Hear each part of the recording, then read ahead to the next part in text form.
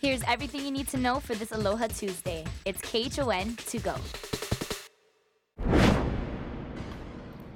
Aloha, everybody. Good morning and happy Tuesday. Setting up to be a pretty nice day today, but we are starting out the morning with a bit of extra cloud cover. And the reason is it's still some lingering high clouds that are associated with that frontal boundary that are continuing to push further to the east, but still lingering over us. Now, our Zephyr cam showing high and low level clouds. The low level clouds is what we'll be tracking through most of the day for most of us. A few spotty showers being brought on shore by the nice new northerly wind flow coming through. But you can see some of those high clouds. So in that last frame, take a look at Oahu. That right there is where you're seeing those high clouds. As you can see, though, it's mostly focused over Maui County as well as Big Island. Big Island, you are going to be dealing with the cloudier and rainier conditions coming through throughout the day as that front pushes through to you.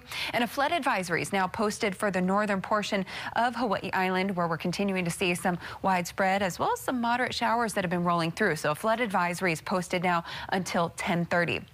A new high pressure system has filled in and northerly winds are coming through. So the majority of the state, that is for especially Kauai and Oahu, but as well as Maui County, we're going to be dealing with a pretty typical trade wind weather pattern day. Maui County, a bit more cloud cover thanks to that front that's still closer to you, but it's now pushing through to Hawaii Island. And taking a look at a future satellite and radar, you can see even through this evening, we're expecting some of those showers will start to clear up at about 5, 6 o'clock. And then behind it, cool, dry air and nice sunny conditions will be dominating, it looks like, through the rest of the forecast period, or at least the rest of the work week. So that's where that flood advisory is in place for Hawaii Island. We also have a winter weather advisory for Big Island summits as well as Haleakala, and that's posted until 6 o'clock later this evening. The flood advisory, again, until 10:30 this morning.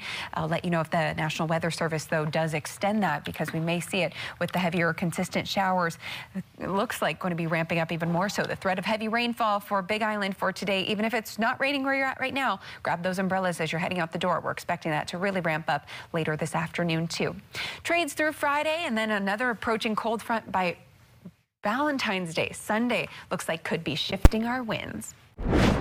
A World Health Organization team has concluded that the coronavirus is unlikely to have leaked from a Chinese lab and is more likely to have jumped to humans from an animal. This comes after WHO experts wrapped up a visit to the Wuhan region to investigate the virus's origins. The first cases were discovered in the city in December of 2019. The Wuhan Institute of Virology has collected extensive virus samples, leading to allegations that it may have caused the original outbreak. Experts have long doubted that theory. Rules for wearing masks are about to get stricter for people who ride the bus. This is because of a presidential executive order. Dallas Ontiveros joins us live from Kalihi with more on the new restrictions. Morning, Dallas. Good morning, Ross. That's all right. And with this presidential executive order, it only expands a mandate that's already set in place here, where we not only have to wear face coverings or masks on the bus, but also now at bus stops and at all public transit centers. This also sets apart which masks are allowed and which are not. Now, only face coverings or masks that are allowed are double or triple layer cloth masks, disposable masks, or 2-layer gaiters. What is not allowed on public transportation include bandanas and scarves, masks with vents, valves, or holes, t-shirts, and face shields only. You know, sometimes we see passengers only wearing a face shield. That is no longer allowed. You need to have a proper mask on. Now, as far as our keiki go, ages 2 and older are required to wear a mask. And for those who have some sort of medical condition or severe breathing problem, we reached out to Dr. Alan Wu, who further explains on what those passengers can do.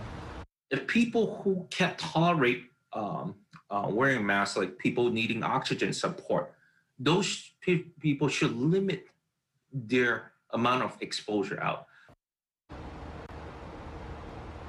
Now, of course, you can always file for an exemption by contacting the transportation services. See if you are eligible for an exemption. We have that information on our website at khon2.com, but we are just a few days away from that executive order fully taking into effect. So if there is any more future details or any updates to this story, we'll definitely keep you posted in our future newscasts. And of course, online at khon2.com, you can read more information there. Reporting from the Kalihi Transit Center, Dallas Ontiveros, KHON2 News, working for Hawaii.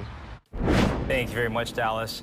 Kaiser Permanente will be holding a mass vaccination clinic this Saturday at its Mapunapuna office. And there are still appointments available for Kupuna 75 years and older. Appointments can be made online or by phone, and the event is open to members and non-members. For more information, visit our website, KHON2.com. Honolulu police are on the hunt for two suspects in a violent robbery and carjacking. It happened on Sunday near Aloha Stadium. The victims, a 75-year-old man and his 62-year-old wife, were in a white van filled with jewelry they were planning to sell at the swap meet. They were on Kamehameha Highway near the Mauka Gate when another vehicle rear-ended them. And when they stopped, they saw men in ski masks run up to them. One guy, he opened the door, jumped up, and he broke my window on the joyway, my joy sign. And then they point the gun out. They say, "Get out the car. Give me the key. I get gun." He pointed at me and he put it out. The suspect then jumped in the driver's seat and pushed the victim's wife out through the passenger door and drove off. The car hit her leg, so EMS took her to the hospital to have surgery. The family says she's still in the hospital in good condition. The van was later found, but all the jewelry was taken. Family members say it was worth hundreds of thousands of dollars. No arrests have been made, and anyone with information is asked to call police. And that was your morning news. Make sure to tune in right back here tomorrow morning at 7 a.m. It's everything you need to know with KHON to go.